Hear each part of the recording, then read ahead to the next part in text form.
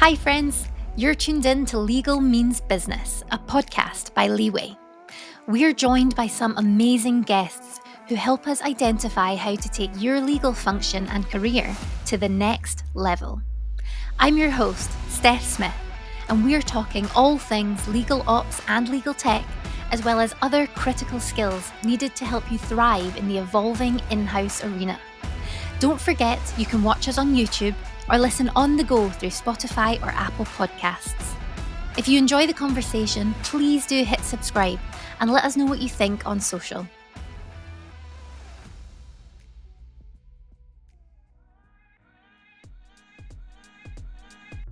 The other thing I like to do, and I've been kind of doing this more over the last year or two, is anytime I kind of ask somebody on the team either to do something like a different kind of work maybe that they haven't done before, or ask for their feedback on something, like how do you think, what would you think if we did this, or how did you think about this presentation that we did, I before I make the request, I say something to the effect of, I'm going to ask you something.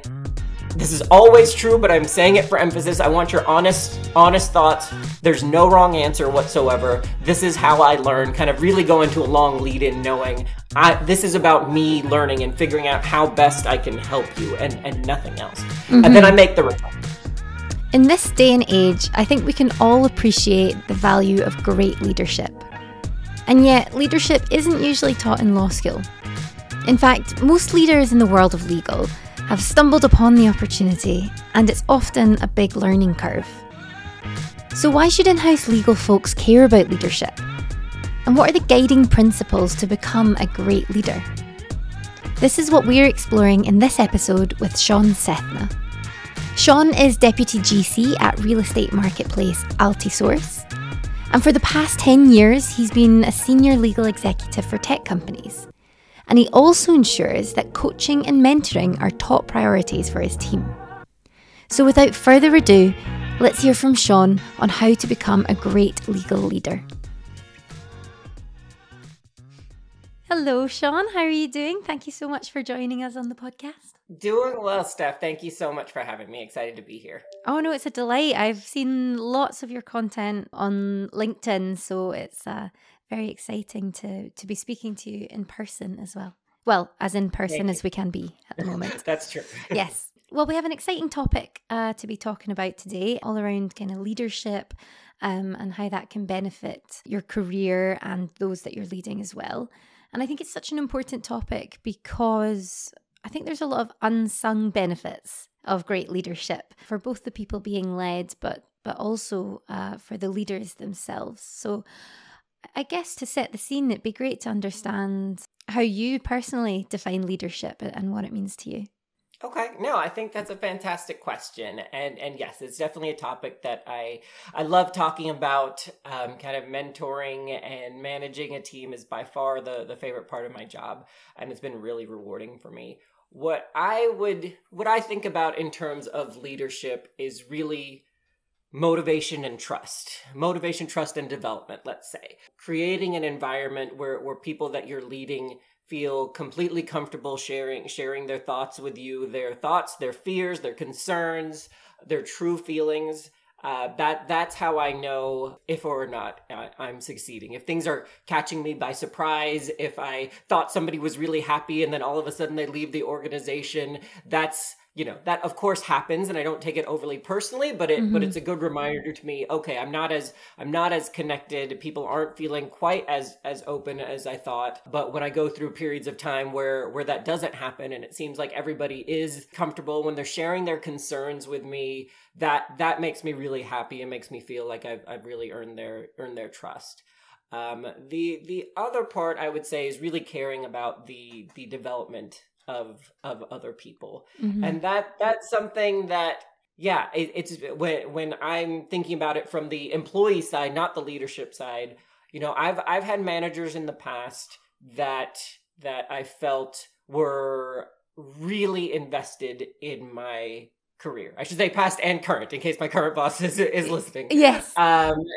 He's absolutely vested in my development, asks me, what am I interested in, kind of pushes me, challenges me. And I can see that. I get a feeling that, yeah, they actually care if I am happy and if I am, being challenged and enjoying the kind of work that I do. Conversely, I've had managers in the past where they probably thought I was a good employee. They liked working with me, but it felt more transactional in terms of, I just want you to do a good job on this. And then if we're not working together on something, kind of out of sight, out of mind. And then the next time they're working with me, yes, they will still give me feedback, try to get me better, but it feels more self-serving to them. And that's not necessarily bad, but it doesn't give me the same kind of feeling on the other type. Yeah, I think self-serving is probably quite a good way to describe that alternative approach there. Yeah, and certainly not perhaps as fueling as other styles may be. But no, that makes a lot of sense. And I'm sure we've all experienced different styles for sure. Do you make a distinction between a manager and a leader? And if so, how do you perceive those? Yeah, I guess I do. And maybe in my head, when I think about it, I kind of combine manager and boss into one and kind of use those interchangeably, and then leader as something else. And I think leadership is kind of that distinction of somebody who really not just wants you to do well because it helps them, but really is vested in your success, wants to see you grow to the point where you even leave the organization to do amazing things after the fact. That to me is a leader, somebody who kind of creates that intrinsic motivation in the team, rather than just kind of motivating them by either fear or discrete rewards or something like that. That's not to say, look, I don't want to think that I'm bashing the kind of managers who go that other route. I think that's absolutely fine. And you can be phenomenally successful. You can develop people who turn into very strong employees. But in my mind, that doesn't feel quite like leadership. That's maybe good and effective management, but not quite leadership. Yeah, I think that is a good and important distinction. They're almost two separate roles, aren't they? Because I'm of the opinion that you can have leaders in a team who aren't technically in a leadership position. I don't know if you agree with that or not. No, I completely agree. And actually there are people over my career that come to mind on that there are people, I've in the last couple of years, I've managed a rather large team with just 2 direct reports and a lot of indirect reports. And in the multiple times I've seen people from that indirect report set, just be there as a sounding board to help other people who are, kind of technically peers. Maybe they've been doing it a little bit longer, but at the same level. And they just win over the trust of people so quickly. And they really, really, I do think, take a leadership role. They are vested in the development. They're so happy when other people get promoted. It's really wonderful to see. And do you think those people, is there something about them? Is it kind of, as you say, like intrinsic? Can anybody be a leader, or does it require a certain traits or qualities? Yeah, I think if you adopt my definition of leader, then I think it does require some certain traits or qualities. Not saying that they have to be intrinsic and they can never be learned. Of course, they can be learned and practiced and great honed. Point. But I think you have to kind of either enjoy or seem like you enjoy teaching. You have to kind of be really empathetic, really try to understand what people's concerns are, make them feel safe coming to you with their concerns, so you can really try to help them solve it. And then the last part, I don't know if this can be taught, but what we were talking about before is the true happiness for somebody else's success. Maybe that gets learned naturally through maturity. I doubt you can kind of take classes on how to get better at doing that. Yeah. But maybe you can. I don't know. But I think that part is definitely important, and that seems like the least likely part that you could actually learn or train for. Yeah. So I definitely think those qualities are all important. Yeah, I completely agree. And I think on the point that you said last there, it's maybe not so much a thing that you need to learn, but perhaps maybe a thing we need to unlearn. I guess we have, I think generally human beings, we're built for generosity, but I guess we've kind of been shaped by various things to be more competitive and take a more selfish approach to certain things, which has just become a habit. So perhaps it's more of an unlearning, maybe. I think that's a fantastic point. I didn't think about that, but I think you're absolutely right. And maybe it's unlearning because you saw what that felt like to you in some situation, and then you realize, this is what I've been doing to other people. I don't want to do that anymore. Let me try to be better. So yeah, I think you're absolutely right about that. Mm-hmm. Yeah, amazing. Yeah, they're all fantastic points. And if somebody is taking on a leadership role, or if we're thinking about in-house legal professionals or in-house lawyers generally, why is taking on a leadership role good for them? Why should they care? So the number one reason I would say, and let's completely draw the distinction between leadership and management. They can sometimes go hand in hand, but not necessarily. So let's just focus on leadership. Yeah. To me, the number one thing that I have seen is the tremendous confidence it builds in people once they start taking that leadership role. Again, thinking back to past kind of people that I've worked with, I've seen people who seem very, very kind of withdrawn, shy, maybe lacking in confidence, or at least the appearance of confidence, full of self-doubt. And then all it takes is seeing somebody else come beside them, maybe even just 3 months behind where they were, and realize they have a lot of value to add, that they can provide some coaching, and just seeing kind of how good that feels to them. To see, hey, yes, I do know what I'm talking about. I can provide a lot of value, and then kind of get positive feedback on that leadership. And then I've seen them have so much confidence, and not just confidence with other people in the team, but confidence with clients, with counterparties during negotiation. Yeah. I've just witnessed this transformation multiple times, and it's really fantastic, and it really helps your career in many ways. Yeah, it kind of ingrains the fact that no, you are actually an expert or a specialist in whatever it is that you're doing, I suppose, which, I can imagine for sure that brings a lot of confidence. Or even if you don't get to that point, like even if you feel, I'm not an expert, there are people who know more than I do. It at least lets you feel, okay, even though there are a lot of people who know more than I do, I still have a lot of value to bring for the knowledge that I have. And I shouldn't ever doubt the experience that I have, shouldn't ever doubt that it has value.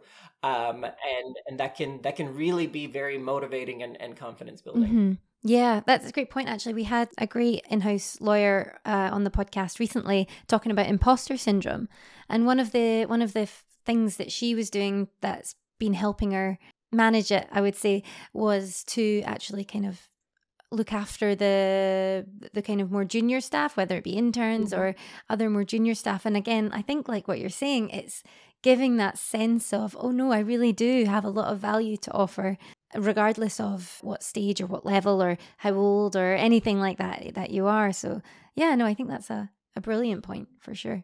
And if someone's just starting out in a leadership role, or they want to take a step up and kind of fill those boots, what steps do they need to take to get into a position where they're successfully leading an in-house legal team? So I would say, let's skip over the kind of the obvious stuff, or really just gloss over that obvious stuff of, what we just talked about. Make sure you understand kind of, is this right for you? Are you the type of person to be motivated by seeing another success and things like that? Let's assume that is the case. If that is the case, for me, kind of the number one thing is trust, and how to build trust, and how are you going to create this environment where people feel absolutely comfortable kind of coming to you with their feelings, with their concerns, with their challenges, with their disagreements with you. And that's something, I talk about it a lot and how important it is to me. I still have a lot of doubt as to whether I've truly created that environment or not. I absolutely hope I have, but it's something probably a work in progress as well, I imagine. Absolutely. I Yeah. mean, where everything's a work in Everything progress, is. but I think that one in particular, yes, I'm constantly thinking of different ways. Okay, I tried this. Is that working? I'm not sure. Let me try something else. That is, it doesn't literally keep me up at night, but there is the proverbial kind of what keeps you up at night as a manager, and it would be that. It would be, am I doing enough to create that kind of environment?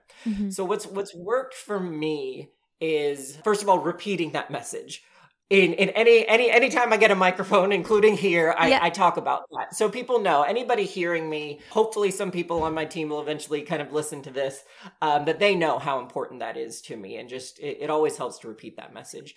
The other thing I like to do, and I've been kind of doing this more over the last year or two, is anytime I kind of ask somebody on the team either to do something like a different kind of work, maybe that they haven't done before, or ask for their feedback on something, like what would you think if we did this, or how did you think about this presentation that we did? I before I make the request, I say something to the effect of, I'm going to ask you something. This is always true, but I'm saying it for emphasis. I want your honest thoughts. There's no wrong answer whatsoever. This is how I learn, kind of really go into a long lead in knowing this is about me learning and figuring out how best I can help you, and nothing else. And then I make the request. I was like, okay, we haven't worked on a trademark issue together before. I have no idea if you're interested in it or not. Yeah. Here's what it would involve. Go through that request. And then at the end of it, say, okay, now that I've told you, does that sound like something you want to do or not? And I kind of used to stop there. And everybody would always say, yeah, of course. And then I'd wonder, well, as long as everybody's saying, yeah, of course, do I know? Am I really getting through? Are they feeling comfortable? So what I've started doing is even kind of suggesting negative answers for them. I'll say, and just in case you have any doubt, here are some things that you might be thinking. You might be thinking, that sounds like the most boring thing I've ever heard, and I have no interest in doing that. If that's your answer, that is absolutely fine. Or if I ask them for feedback on an idea that I'm kind of noodling on, I might say, you might think, Shaun, that sounds like the worst idea that I've ever heard for all these reasons. And that is absolutely fine. And actually, I would say I would love it if you told me that, because this is how I get better, and really spend a lot of time kind of trying to make them feel as comfortable as possible. And that has had, I feel, more success. Yes.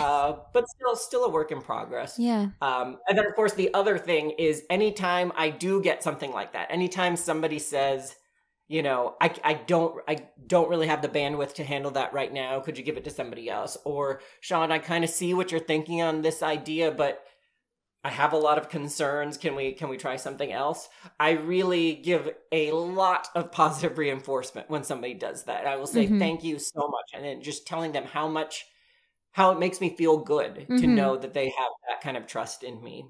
And that's kind of what I've been doing. And, I just feel that creating that kind of environment is probably one of the most important things you could do as a leader, because if you don't have that trust, you'll never know if you're really a good leader or not, if people are being resentful or not, if people are really happy or not. You'll just never know. If you're setting out to lead a legal team, you first of all need to build trust. Here are 5 ways to build trust in your team. 1. Encourage honesty and direct communication. 2.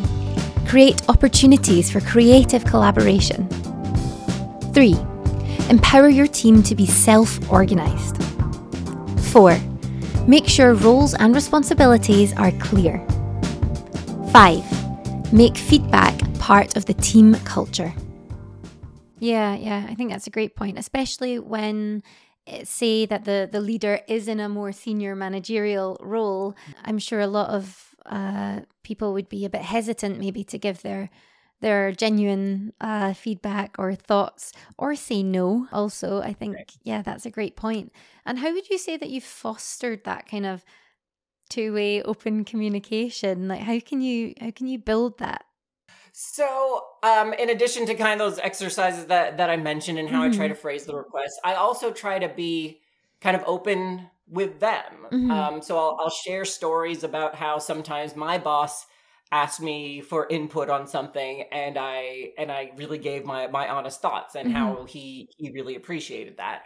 Or I might say that, look, there have been many times when I've said no to work, or said that, hey, this thing doesn't interest me at all. I'm happy to do it if you really need me to, but it is definitely not where my interests are. And I think the more I do that, I think, and have that be kind of a more casual, kind of informal, where people are joking kind of conversation, I feel that has helped.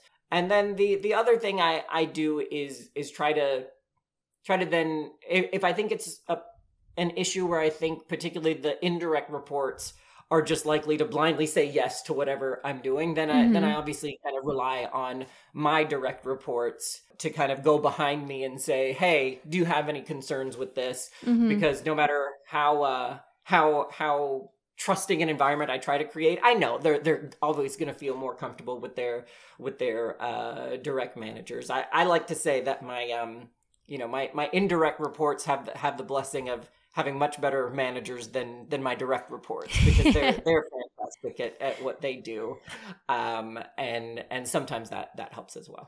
And we spoke about how, for example, one aspect of it is you would even be, you really want to support these people, and you want to lead them in a way where they progress their careers, even if that means they end up leaving the company.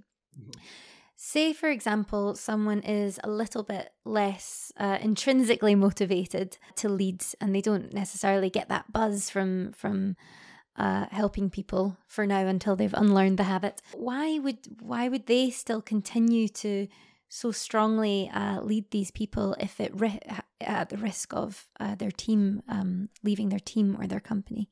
I think that's a fantastic question, Steph. And I like to say that, look, even if you're the most selfish, self-centered person in the world, it is still in your best interest to really help the people that you are leading, in many ways. In the most basic way, that's if you train those people better, they will be able to take more work off of your plate, which means you either have less work to do yourself and you can go relax, or you have more time to focus on really important matters and less caught up in all the day-to-day.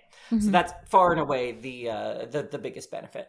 But other benefits are, people sometimes don't realize, and maybe it's not true in all environments, but I certainly think it's the case in most, that as you get more senior, certainly within the legal profession, and I think it's pretty universal, you're judged more not on, oh, did you really do a good job on this report or this contract or this presentation, but how is your team overall doing? Are they being productive?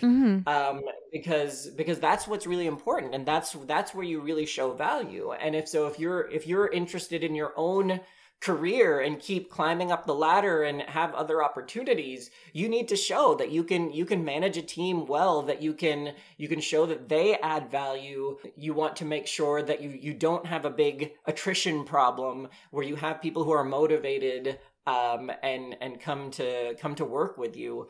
That's how you really show your value.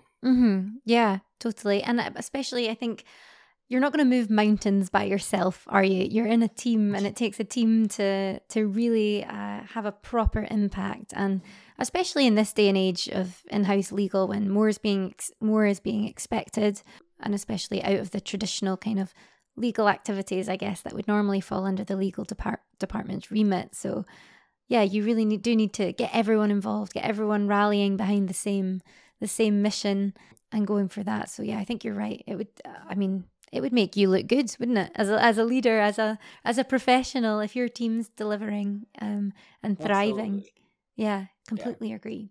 And do you have any examples of from your own experience where you've seen people you've supported and seen them thriving, whether it be in this company or if they've moved on as well? Yeah, absolutely. So two of my favorite kind of accomplishments, kind of when I look back at my career and what am I most proud of, it's not, the individual deals I've done or this or that. It's there was one person that when I started at Altisource 10 years ago, he was an intern. He was still in law school, And I think he had just started maybe 6 months or so before I joined. And I started working with him. He was really just working on technology contracts, nothing else. And I saw something in him. He was doing good work, but he was also really curious and wanted to learn. And so I put in a lot of time to try to develop him, give him feedback. And we worked together more and more over the years. Eventually, he graduated and then eventually started managing that team, then moved over and was actually supporting the businesses with me. And that was fantastic. And then now 3-4 years ago, I forget when, he got promoted to be a peer of mine, now heading up all our corporate governance, has a really critical leadership position in the department, has the trust of the CEO, certainly the general counsel, interfaces with the board of directors, and just seeing that tremendous growth, it makes me really happy. And I don't mean for a second to take credit for any of his success, but it has nonetheless been rewarding to see that growth. And then, conversely, a similar story with somebody else just not too long ago, maybe 4 or 5 years ago, that I kind of moved into a new role. And so I was starting to work with her more. And same kind of story. I saw a lot of intrinsic motivation in her, a lot of curiosity, did great work, spent a lot of time kind of trying to take her even further. Had really high hopes that she too was going to end up in a leadership position in the company. But then it had a different ending there. She decided she wanted to leave the company. And while I was disappointed for myself, I was really happy for her. And when I talked to her about it and understood the role, it was opening up so many fantastic opportunities that we couldn't give her. And I still kind of pay attention to how she's doing in her career and chat about it from time to time. And that's given me just a tremendous amount of satisfaction, even though she's left and she's doing things elsewhere. That both of those things really, really make me tremendously happy to see that kind of growth. Yeah. And I can imagine that they feel similar. Like, it's always fantastic and it's always great and motivating. And yeah, it just feels great when someone's rooting for you from even now out with the company you're working in. It's nice to know that someone's fighting your corner as well, I'd say. Absolutely. Yeah. And I'd say, I mean, that is another part of leadership, kind of going back to the first topic of, you see so many posts on LinkedIn and things elsewhere about how, nobody should ever feel bad about resigning. Your boss doesn't care about you. Your company doesn't care about you. And while I certainly agree with that first point, nobody should ever feel bad about resigning. I think maybe another characteristic of leaders who are truly invested in your success are the ones who are still keeping in touch, still thinking of you after you leave the company, still rooting for you, still there to be an advisor if you need it. Yeah. And that too is really important. And that's something you don't know until you leave an organization and see, like, well, who are the people who still kind of are checking in with me, still rooting for me. So I think that's another important thing as well. Yeah. I can certainly think from my own experience of managers I've had in the past, or leaders, I suppose, now that I've experienced the aftermath of having left, that are still in touch and there to support me if I have any questions, or just keep in touch as well. So I think Absolutely. Fantastic point. And I guess if we get a bit soppy about it, our careers are made up of all these stories and all these bits and pieces and the people that we meet along the way. It's not just about, as you say, the deals that you've closed and the contracts that you've signed. So I guess you have to choose. Do you want your career story to be made up of numbers, or the kind of the feelings and hopefully joy that you can get out of certain aspects of it? So I think that's a great point. And again, I mean, to be clear, I don't think there's anything wrong whatsoever for somebody if when they look back at their career, they are thinking about the big deals that they closed or the problems they solved or anything like that. There's nothing wrong about that. They can still be fantastic managers. They can still be fantastic leaders. I don't think that's inconsistent. It's just, I think one thing that has always helped me kind of be what I hope people feel is a leader and not just a manager, is that that part does come naturally to me, that I get a lot more satisfaction out of seeing other people succeed and helping them grow. Yeah. Oh, amazing. I love it. And just before I move on to a kind of final point or kind of discussion point, Are there any other kind of guiding principles to kind of fulfilling those boots of great leadership? Just don't want to miss anything. Yeah, no, that's a good point. I would say definitely spend a lot of time, and this is maybe more tactical, like actionable advice. Definitely spend a lot of time trying to understand what everybody on your team or your peers, whoever you're trying to help, what their goals really are. I think a lot of time we assume that their goals must be what our goals are, or that their goals must be to get promoted on this track. That's not necessarily everybody's goal. You gotta put in the time to figure out what they want to do. Sorry, not figure out, to understand and encourage them to figure out what they want to do, and then you kind of understand that with them. And that may be a lot of work. That may be kind of reminding them to think about it from time to time, because maybe some people don't. That might be kind of presenting them options, saying, in case you don't know, here are 3 people who started where you started and look where they are now.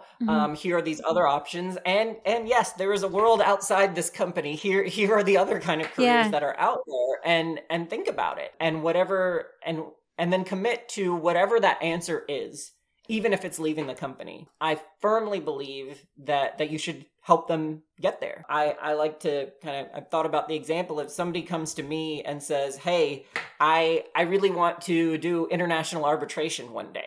It's like, okay, we don't have any international arbitration work. I really can't think of a path here that would satisfy your desires, but why don't you go? I can introduce you to some people who do that. Why don't you talk to them, understand what skills are important.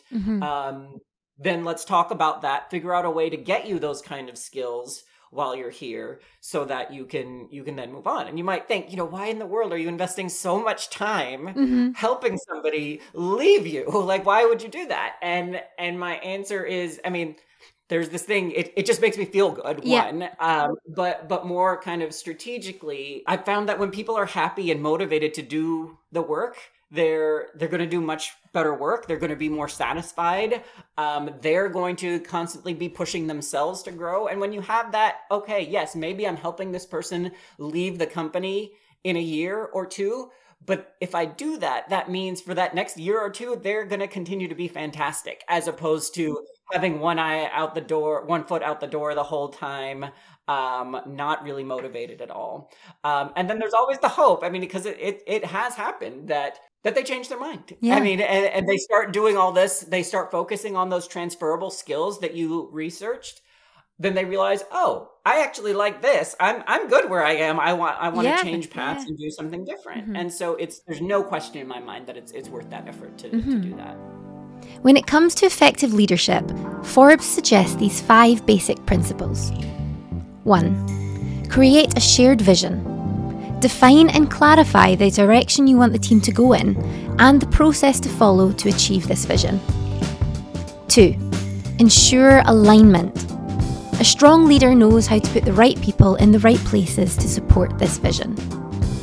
3. Create a positive culture. This means fostering an environment of trust, high morale, and minimal drama. 4. Communicate. It's on you to lay the foundations for open and positive communication. 5. Be people-focused and customer-centric. A strong leader knows that teams support the customer, both internal and external, and then the customer will support the success of the team. And if they've been working on those skills, they can then apply that in the context with a slightly fresh pair of eyes, I suppose, in the context of your legal team and your business. So I guess that's another added benefit there. Yeah. And especially I think it's important now in this day and age, because the options that are available in the world of legal are so much more. There are so much more opportunities. It's a much vaster playing field of different roles and possibilities than it was even 2, 3, 5, 10 years ago. So I think, as you say, presenting what you can and showing the options will really help people figure out what's the best career path for them, but also broaden their horizons in terms of the skills and the knowledge that they want to absorb and learn and hopefully apply at least for a while in your business. So that makes sense. Yeah, for sure.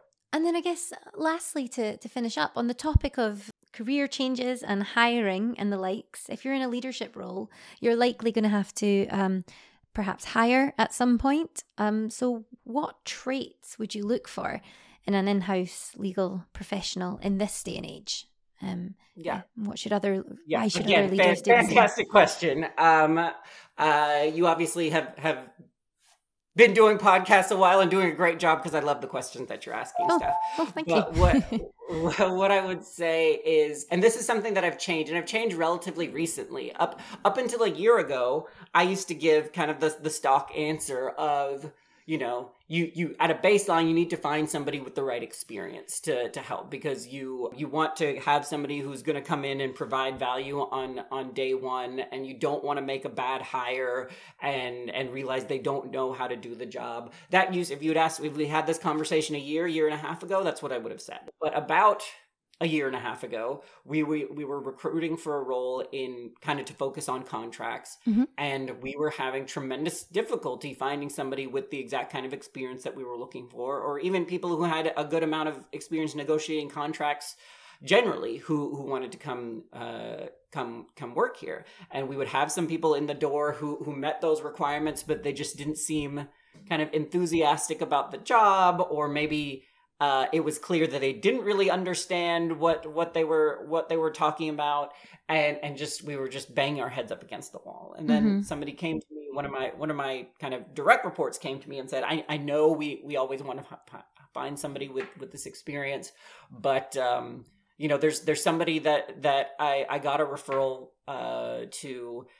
They don't really have any contracts experience, but she seems really enthusiastic. She's worked in kind of the legal field for about 6 months or a year.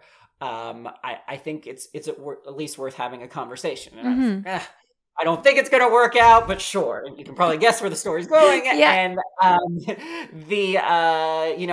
was very impressed in the interview. She absolutely came across as somebody enthusiastic, wanted to learn. I still had my doubts, but we had struggled for a long time to find the role. So we said, okay, fine, let's give her an offer. And she has just turned out to be fantastic. I mean, I couldn't say enough good things about somebody. I should have been so gifted to be able to pick up the kind of stuff as well as she has in the first year or two of me getting exposed to contracts. And then the key thing is that even then beyond that, she's picked up other things and just has the fantastic attitude. And I'm not saying that that's unique to her. We are fortunate to have lots of people on our team who have that right attitude. But what I realized is, in some ways, having somebody who doesn't have experience applying for the role and seeming really excited about it, you already know that they are somebody who's not going to back down from a challenge, who wants to grow, that is probably worth at least strong consideration. Because if you just had somebody who has been doing contracts for the last 6 years and never really done anything else, they might come in and do a good job on your contracts, but the chance of them kind of wanting to grow and do other things and take on a bigger role, I think, is much smaller than somebody who is already kind of demonstrating a track record and interest in doing lots of other things. So, long way of answering your question. The number one thing that I think you should look for is people who have a track record of learning new things, even if those new things don't directly relate to what you want them to do with you. Far and away, I think that's the most important. And I would say, the others, I don't think I'm going to have anything groundbreaking here. You probably hear it a lot. But the others are, somebody who's really empathetic. I think, that is so important. I think for anybody, but certainly for lawyers, certainly for people who are trying to resolve conflicts, certainly for people who are trying to resolve conflicts in an industry where so many people are adversarial. Just having somebody with that mindset does wonders. And then the last thing is somebody who knows how to prioritize. Yes, well. Especially in-house. Yeah, absolutely. That it's not just a matter of what do I do first and what do I do next, but also, what deserves my A+ effort, what deserves my B effort, what probably can get by with my D effort just to make sure that I'm properly using my time. And that, look, nobody gets that perfect. Yeah. I've guessed wrong many times on that, but somebody who's not afraid to make those calls and get better at it, that's really important as well. Yeah. I love somebody we had on the podcast previously was saying how on the topic of kind of prioritization was around legal perfection is not business excellence. So I guess you need to choose and work on prioritizing based on what's going to have the best impact for the legal team and the business versus getting everything tip-top shape from a legal perspective as well. So yeah, couldn't agree more. I think that's fantastic. Okay. Well, thank you very much for joining us. I don't know, do you have any final parting thoughts, advice, anything else you'd like to add? My standing advice is always really try to understand who you are and what motivates you and what you enjoy. Because I feel that most things will fall into place once you really understand that. Because I think so many people just get caught up in, what should I be doing? What Definitely. does success look like? Let me copy somebody else's leadership style. No, there is nothing like that. You've got to understand yourself and what works for you. Brilliant. I think that's a perfect last piece of advice there. And I couldn't agree more. You're so right. And it's not to say that, everyone has to be a leader. Some people don't want to do that. They want to stay a kind of individual contributor. And that's perfectly okay too. So Absolutely. Yeah, as you say, follow your interests, follow your passions, and go from there, I think.